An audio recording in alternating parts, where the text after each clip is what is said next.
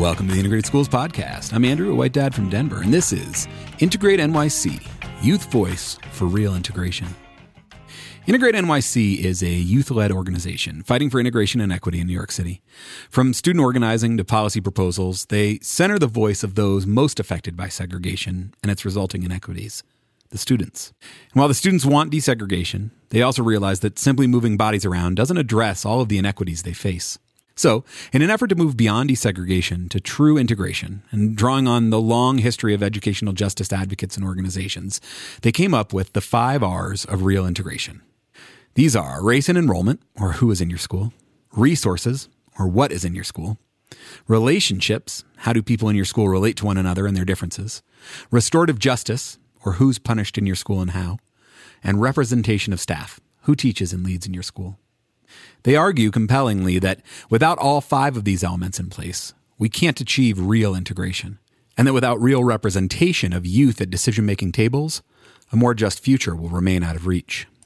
This idea of looking beyond desegregation to true integration is something we talk about at Integrated Schools quite a bit, and the framework these students have laid out I find to be a very useful way of looking at what we mean when we talk about integration. It helps clarify that while as a country we tried desegregation at various times, we've never truly worked to integrate our schools. So, I'm thrilled to be joined today by 2 high school students, Carla, who identifies as Latinx from Brooklyn, and Jedidah, a Black and Latinx student from the Bronx.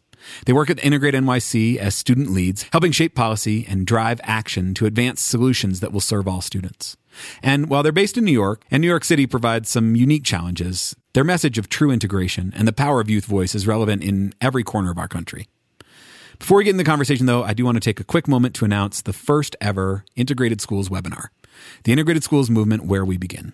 It's happening Monday, July 13th, 5 p.m. Pacific, 8 p.m. Eastern. There's a link to register in the show notes. I'll talk a bit more about it at the end of the episode, but for now, I'll just encourage you to register and share it with your networks. We're really excited about it.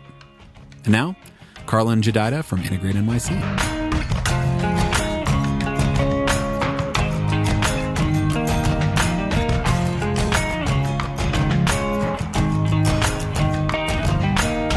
I'm Carla Narvaez. I'm 16 and I'm a lead at IntegrateNYC.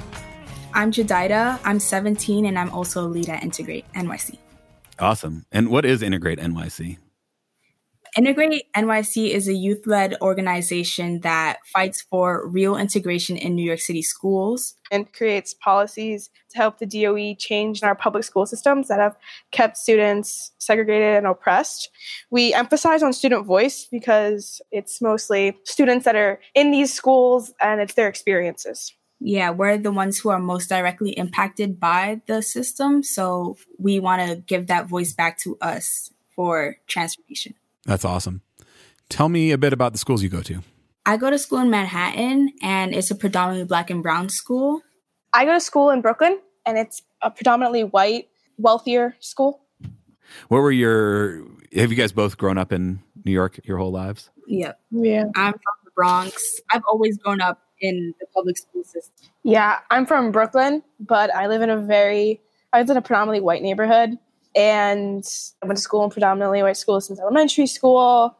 And I started only seeing the disparities in our school system when I'd enter high schools and had to go through the whole screening process, which was really unfortunate because I knew the screening process was kind of messed up, but I had to do it in order to get into schools. And I knew that the more resourced schools, more privileged schools were in Manhattan. And I shouldn't have to know that. And I shouldn't have to go through with it just because I want to get into a high school. Yeah, I feel like that's an important point that you pointed out. Like I said before, I grew up in the Bronx. I've always gone to school in the Bronx until high school.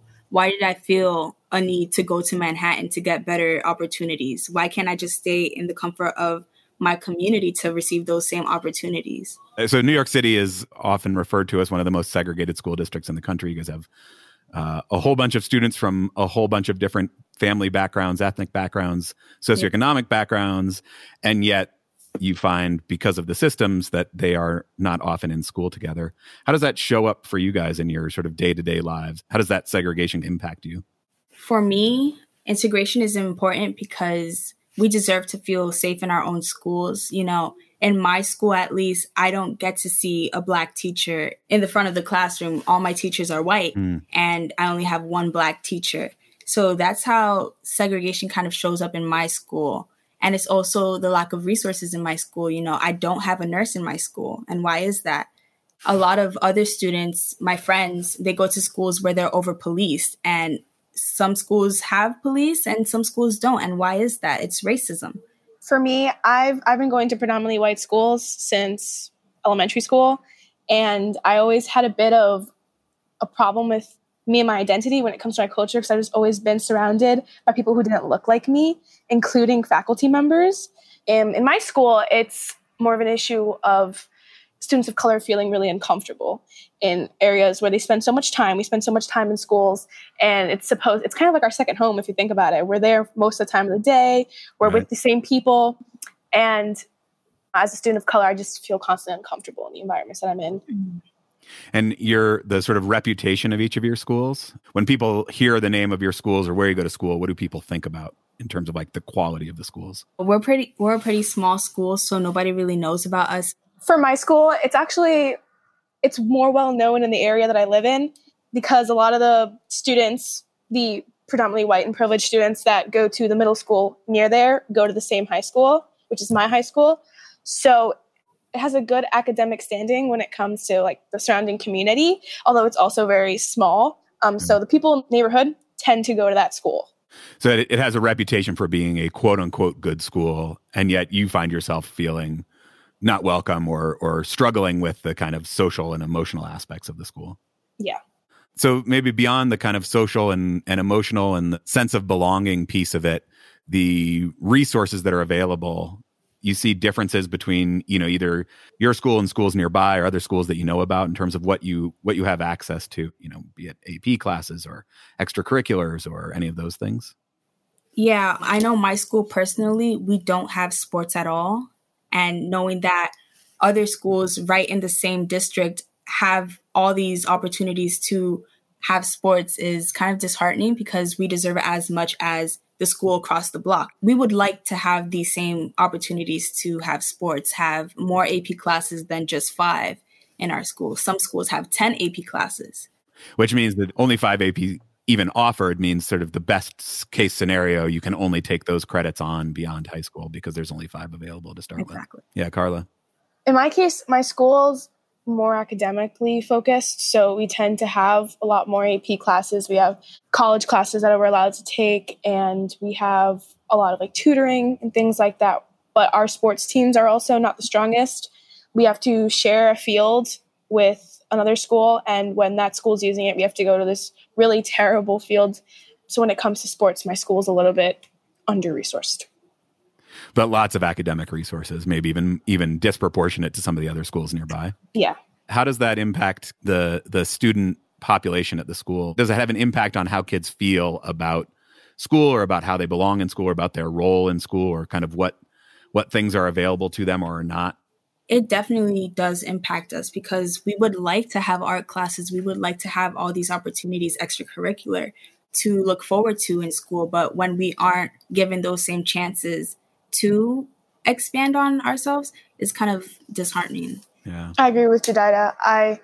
When I had entered my school, I was so excited to join the soccer team. And when I did, I realized how much of a mess it was. And I wasn't excited to join the team anymore, and I had to focus more on extracurriculars that were more academic. Hard to be sort of well-rounded in either of your schools, exactly. It sounds like. That even by 9th grade, you have been asked to kind of choose what's important to you. And then that, if you're lucky enough to get into a school that has that, that's the only thing that it's going to have for you. Yeah. What about, do you see any benefits to the segregation? Are there any things that come, Jedidah, you said you're in a predominantly Black and brown school. Are there benefits to that culturally or emotionally, or kind of? Yeah, I feel like nobody benefits from segregation. Everyone is impacted. Even white students who go to very quote unquote good schools, they are impacted by segregation in New York City. You are being robbed from learning from other cultures. You're being robbed from learning a history that's not yours. And for me, my history has always been whitewashed. It has always been in the white perspective. And that's a very harmful narrative to be pushed on, because it makes me and so many other kids feel like our history is not important enough and we are just products of our trauma, not our excellence. Yeah, that's beautiful. I agree. I don't think anyone benefits from segregation. It just pushes us farther apart. It doesn't create open-mindedness. It doesn't inform anybody of other people's cultures. And for me, I feel like it's just a cycle. Like, I've been going to predominantly white school since elementary school because from elementary school, I was pushed into a predominantly white middle school. And from there, I went to high school. So it doesn't ever really stop. Segregation kind of just follows you when it comes to the systems in our public school. Once you've sort of gotten in the door, then the easiest course of action is just to maintain segregation. So one solution is integration. And I know you guys also at integrated schools, we like to try to be really clear about the difference between desegregation and integration. The desegregation is really just sort of moving bodies around and percentages of people in buildings and stuff, but not about what happens when you're actually there, once you're actually in the building at the classroom level or culturally, or, you know, how welcome you feel in the environment. And I think what I love about IntegrateNYC is that you guys are calling for something much, much bigger than just desegregation. Exactly. And something that I think as a country, we've never actually tried in a meaningful way. We tried desegregation. It had some real powerful impacts and benefits, but we also gave up on it. And we never did it in a way that was really thoughtful about what real integration could mean. And so you guys came up with the 5 R's, and maybe you could just dive in one at a time. What are the 5 R's of real integration?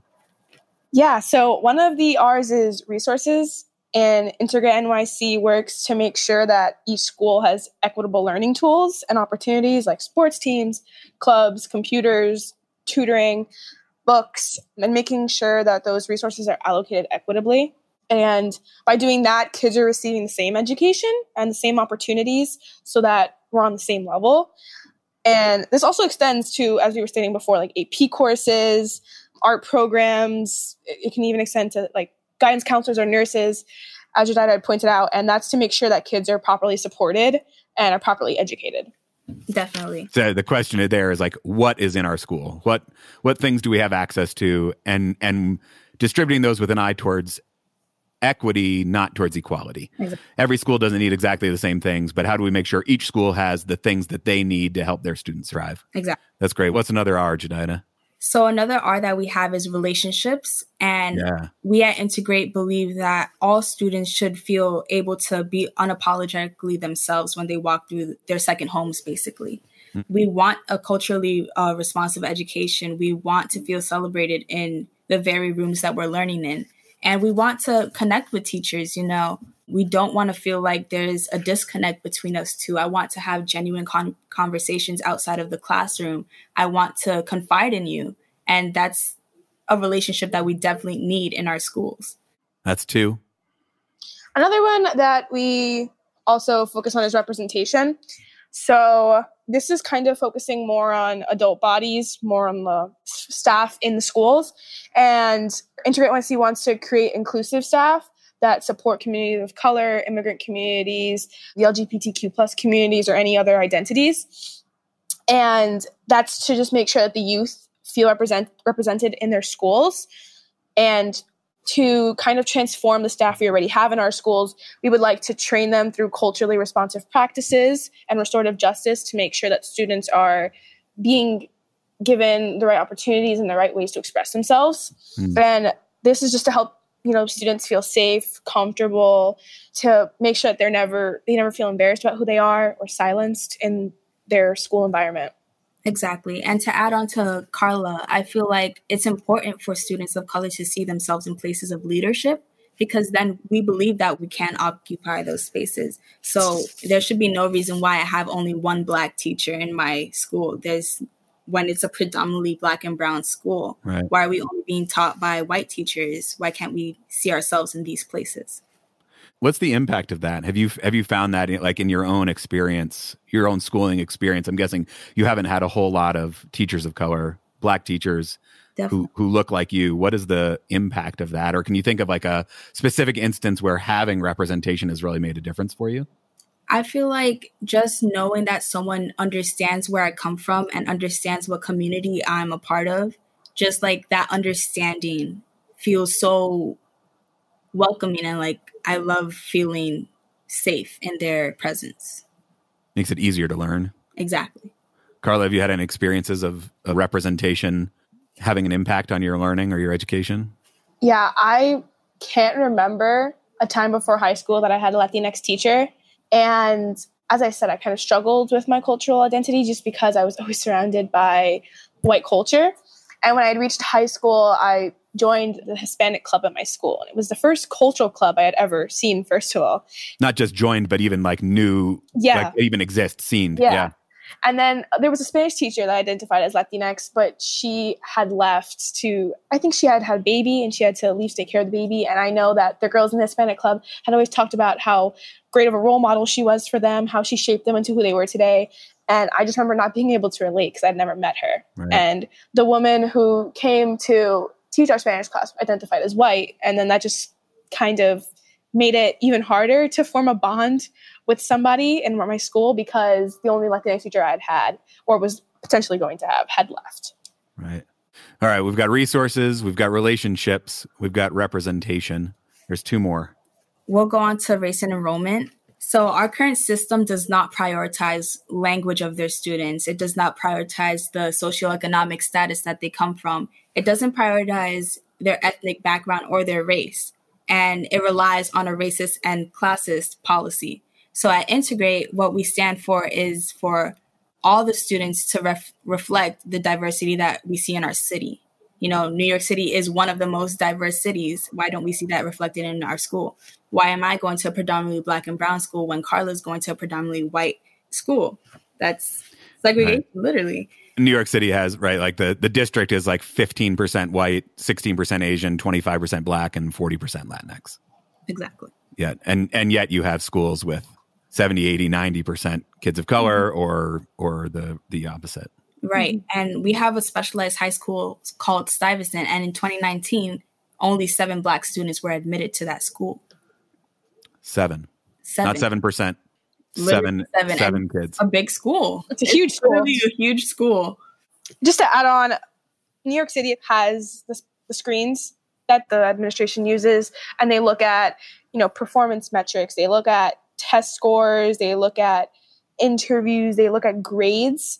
These screens, this is the process they use to see who is allowed to go to which high school, basically, right? Yeah. And it's just showing that when you accept certain students who have had more opportunities, which tend to be wealthier white students, that kind of follows them. Like they'll go to other schools that have more opportunities, and then the lower income and brown and Black students are pushed into these other schools that are under-resourced and have less opportunities. This is the place, race and enrollment, that people are sort of most familiar with. This is really about desegregation, right? Is about who has access to which schools and which bodies go in. But I think that's great about the way that you guys have framed it is that it is not just about Black and brown kids versus white kids, exactly, or Asian kids versus Black and brown kids, that it's really about representation of the city, of the environment, of the neighborhood as a whole. Mm-hmm. So looking beyond just race, looking into language status, socioeconomic status, and these other factors. So it's not enough to say, exactly, let's have the races match up, but also all of these other ways, because it seems at least like it's driving at how do we avoid concentrations of vulnerability, mm-hmm, that then result in concentrations of privilege, right? That, mm-hmm, like if you are not cognizant of who's showing up in the school and the vulnerabilities they bring, then the system allows for more and more vulnerabilities to be collected together and more privilege to be collected together. Mm-hmm. And I feel like we've tried desegregation before, but it's not sustainable.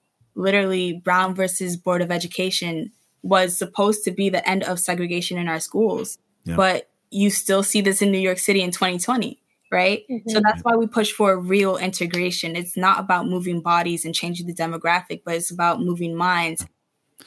All right, so the last are restorative justice. So restorative justice is creating healing spaces, not hurting spaces for our students. Predominantly Black and brown schools are over-policed and treated as criminals in the very spaces that they're supposed to be learning in, We're students, not suspects. We shouldn't feel like villains in our own learning spaces, our second home. We deserve a chance to be heard in a human lens, not in a criminal lens. And we deserve more counselors to have those spaces for conversations and not cops in our school.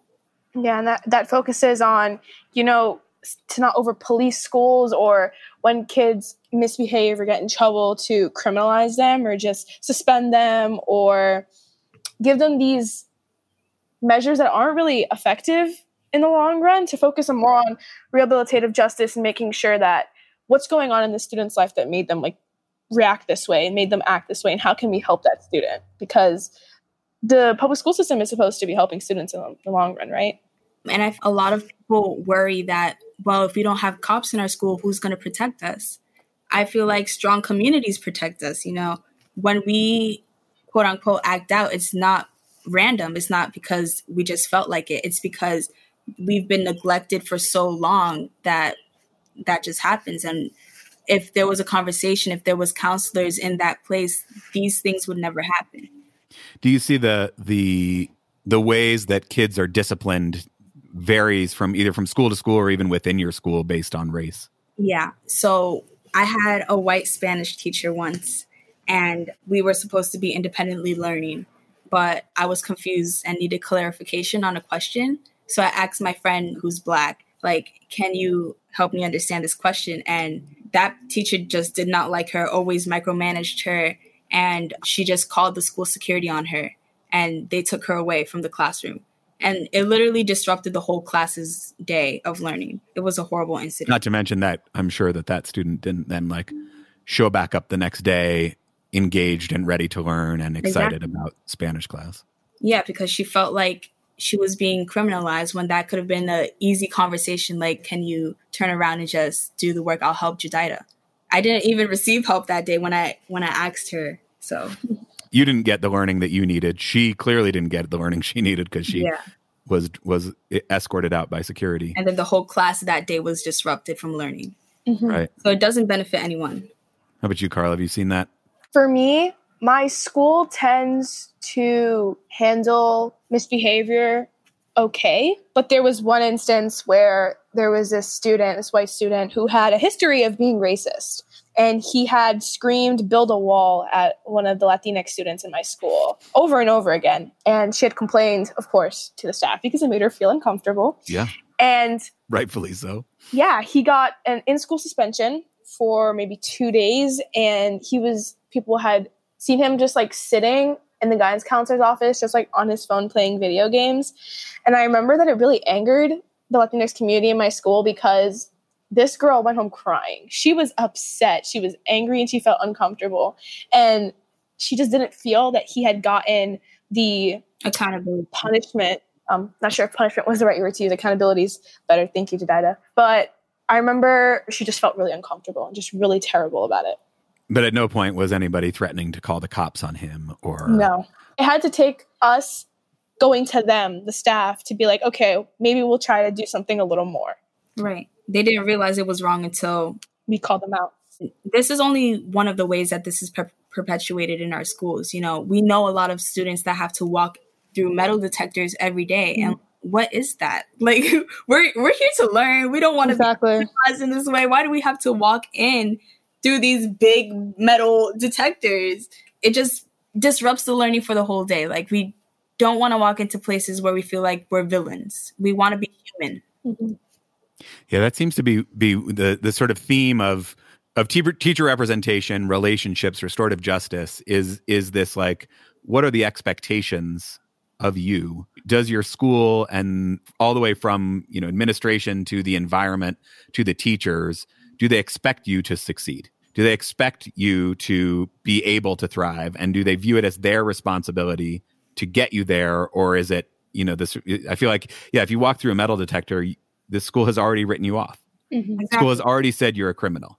Mm-hmm. The school has already said we don't have high expectations for you. We don't believe that you can succeed. We are going to get you used to prison because that is the future that we expect. Mm-hmm. Exactly. And the fact that some schools that don't have metal detectors tend to have a certain student population. My school, predominantly white, we do not have any metal detectors. Right. We've never had to think about that, probably because the staff never thought that white kids would have done these things to potentially put anybody in danger. Right. And I'm sure you have enough guidance counselors to prevent any of that. So what we need is counselors, because we're youth, we're students, and this is the kind of conversations that we should be having. We shouldn't be escorted out of our classroom and then disrupted from our learning, taken away from our learning. We just want to learn. And if we blame the school for not reaching the kids, then it's the school's responsibility to figure out how to do better. But I feel like the types of schools where you get to blame the school are white, wealthy, privileged schools. And then it's like, well, no, we don't need metal detectors. We need more. We have to reach these kids. What are we doing wrong? And if you're walking through a metal detector, it says, what's wrong with these kids? Really shuts it down. So I feel like these topics tend to be viewed by outsiders, at least, as complicated and difficult and best left to the experts, that there are people who have studied these things and so they can figure out the policies and sort of why are high school kids even talking about this? Why should we listen to high school kids? I feel like we are the experts. We have to live this every day. People who have studied this, they probably don't even understand what it feels like to not see them in front of their classroom, to not be able to celebrate their culture. Yeah, we are the experts. We have lived this. We have faced this. We have experienced all of these things. I agree completely. I think to create a personal connection to segregation is really important, because people could just think of us as numbers. They can just say, oh, this school is 90% white, 5% Latinx, 5% Black, poor those kids. But if you have students talking about how not being able to see a brown teacher in front of the classroom discourages them from ever having a leadership position, that really impacts somebody. That's someone's whole life. That's someone's feelings. That's someone, And it's important to listen to high school kids, because we have to go to school every day. The adults don't have to. And these are institutions that will lead to more institutions. Because after high school is college. After college is our careers, and that figures out how we get income, how we can have a family. And what sort of institutions you build or are not able to build, or what sort of leadership roles are you able to partake in once you're out of school, and what kind of society does that build? And especially if you're just learning about the white perspective in your history class, what kind of human that makes you. Like, what spaces are you able to occupy, and what culture you're bringing into your workspace, and what narratives have you heard? Like, to always hear about the Native Americans being, conquered, and about some people, slaves being brought from Africa, like there's so much more culture to our countries than us just being oppressed. What's the power of organizing youth voice? And it's one thing to okay, we should listen to youth voice, but I think Integrate NYC seems to take it the step forward to actually organizing, collecting voice, elevating, protest beyond just let's hear you guys talk, let's get you together and sort of let you start driving. What's the power in that? Yeah. I don't know if I'm biased because I'm a youth, but I just think we're the strongest. We have the most passion. We have the most motivation, because at the end of the day, this is our future. Exactly. I'm sorry, but the adults that will be gone in a couple years, we have to build the world that we're going to live in. And I think youth are passionate. We fight for what we want. And I think that's so powerful, because we're willing to do what it takes to get what we want. And I feel like it's a matter of, if not us, then who? Right. If you look in the streets, you see youth being in the forefront of these protests, these mass revolutions. That's us. We organized this. This is our voices being heard. So you have to confide in us. Because it's your future. What sort of success stories has Integrate NYC had? It's a massive 400-year problem that we are trying to unwind here. It's not going to be solved overnight, but it is nice to think about the pieces of success that have happened along the way. What is where have your victories been? What have you guys felt good about? I feel like Integrate does a really good job in putting us in these spaces where the rules happen, where the policies are made. We are policymakers, and we share our policies with other policymakers, and it's beautiful how we're able to occupy that space in rooms. Yeah, we're able to meet with policymakers, assemblymen, things like that, so we can potentially get the 5 Rs to be successfully implemented in the public school system, so that, because we're creating these policies for the DOE, so that they know what they need to do to make our schools better. Right. And that's why we emphasize that all 5 R's have to be in place, because if it's just 4 R's, there's something missing. You know, if there's restorative justice but not representation, if there's resources but not relationships, it's not going to work. Yeah, and maybe you don't have to get to them all at exactly the same time, but you can't like pat yourself on the back for getting race and enrollment right without doing the rest of the pieces. Because Exactly. I mean, like then even like you said, Carly, your school isn't a place that is welcoming. So even if the resources are right, if the representation isn't right, or if the restorative justice isn't right, then it's still not right for. And I guess that's maybe it works for some kids, but until all 5 R's are there, it's not going to work for all kids. Exactly. Yeah. What were your parents' experience with school and schooling? And wondering, like, you guys are both seem really committed to this and driving positive change. In my experience, at least, I feel like that's often a generational thing. Like, you didn't just come to that on your own, but maybe your parents had some, either, I feel like for some people it's like a positive input, or it's like a way of rebelling against your parents. But what's your parents' sort of experience with education and feelings about education? I know for me, the work I do is for my mom, because my mom came here when she was really young. And I remember her telling me stories of, she came here when she was 4.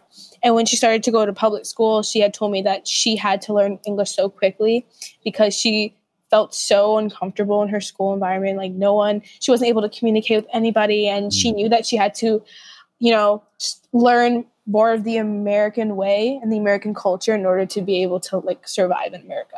And I remember thinking, I don't want any brown girl to ever feel like that. And in this work that I'm doing, I'm making sure that, Latinx students of color are able to feel comfortable and don't feel like they have to be more engaged in American culture just so they can survive in America. Yeah, I feel like my mom and your mom have a similar story. She came at 12 from Dominican Republic to New York City, and she was just pushed into this system where she didn't have a teacher to teach her the new language that she was just engulfed in. And that's why race and enrollment is so important, because you have to prioritize language. You have to prioritize ethnic backgrounds, because how are you making all your students feel welcomed? And she felt alone for a long time because it was just her, predominantly speaking Spanish. She only knew like 2 words in English, and another Dominican student that was with her, but it was just them 2, and they had to navigate that on their own. And just thinking, like, she's 12. Mm-hmm. Why does she have to navigate that on her own? And yeah, not only does she have to figure out how to function and thrive, but, in a way that is like she has to change who she is. Exactly. Right. Like your mom too, Carla, right? Like she has to change how she talks, how she thinks, how she views the world just in order to fit in. Mm-hmm. Our audience is largely white and privileged people, mostly parents. What would you want those parents to know about the importance of real integration? Like why we should care about it, why they should care about it for their own kids? I feel like it's very important, because if you wouldn't want your child to be navigating the same things that we have to navigate on a daily basis, and our education matters just as much as your kid. Carla, do you want to add on?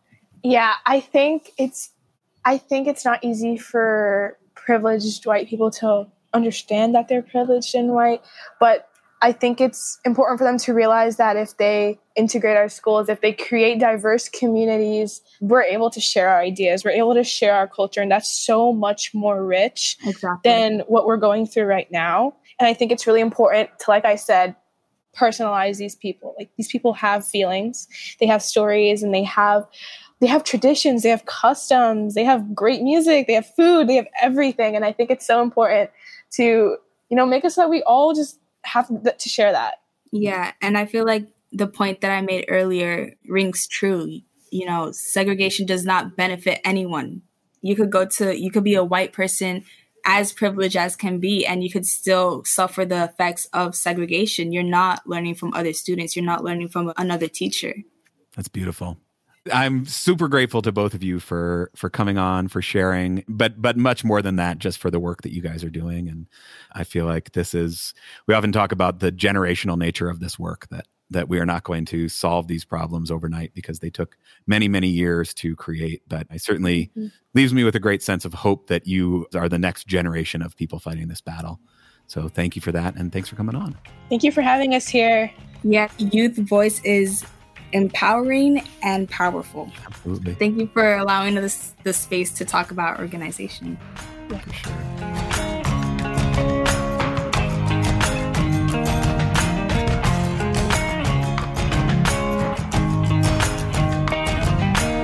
Big thanks to Carla and Jedidah and everyone at IntegrateNYC for the important work they're doing and for creating this vision, this model for real integration. I certainly left that conversation inspired by the insight offered by these students and I guess reminded of how much value there is in having student voice in these conversations. You know, much as we often underestimate young kids and their ability to notice and understand race, I certainly often find myself looking to the adults to address issues of educational equity, but empowered youth are a force to be reckoned with, and I think we'd all be well served by doing a bit more listening to them. And while Carla's assertion that all of us old folks are going to be dead in a couple of years felt maybe like a low blow, she's right that they are building the world they're going to be living in. And certainly hearing from Carla and Jedidah gives me hope for what that world will look like. Just a very brief digression before I leave you. Any scholars of desegregation law out there may have noticed some similarities between the 5 R's and what are known as the green factors. In 1968, the Supreme Court ruled on Green v. County School Board of New Kent County. This is New Kent County, Virginia. It's a town that was roughly evenly split between black and white residents. And in the mid-'60s, a full decade after Brown v. Board, the schools were still segregated. And the NAACP sued. The district implemented a freedom of choice plan, basically saying anyone can go to either school. You just have to apply. If there's room, you can go. And this plan, unsurprisingly, did not result in desegregation. And the court then declared that this was a token form of compliance and basically said that it's not enough to remove the stated policy of segregation. You actually have to remove segregation, they said, by, quote, root and branch.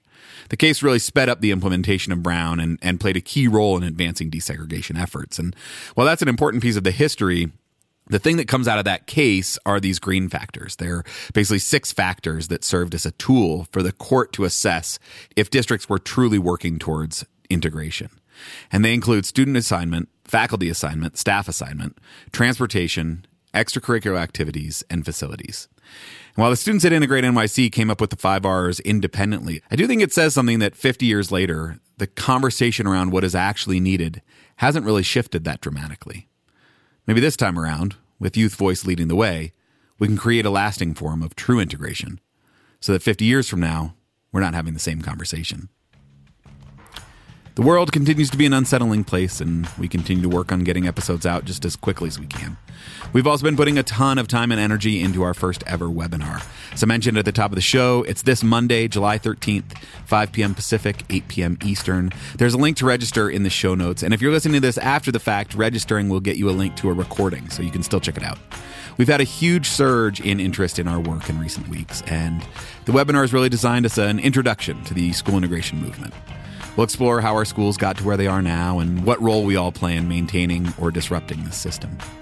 Members of our all-volunteer crew will share personal stories of enrolling our kids in global majority schools and the joys and missteps we experience while showing up as parents and community members. The hope is that together, we can envision a better future, stepping into our humanity, working towards a true multiracial democracy.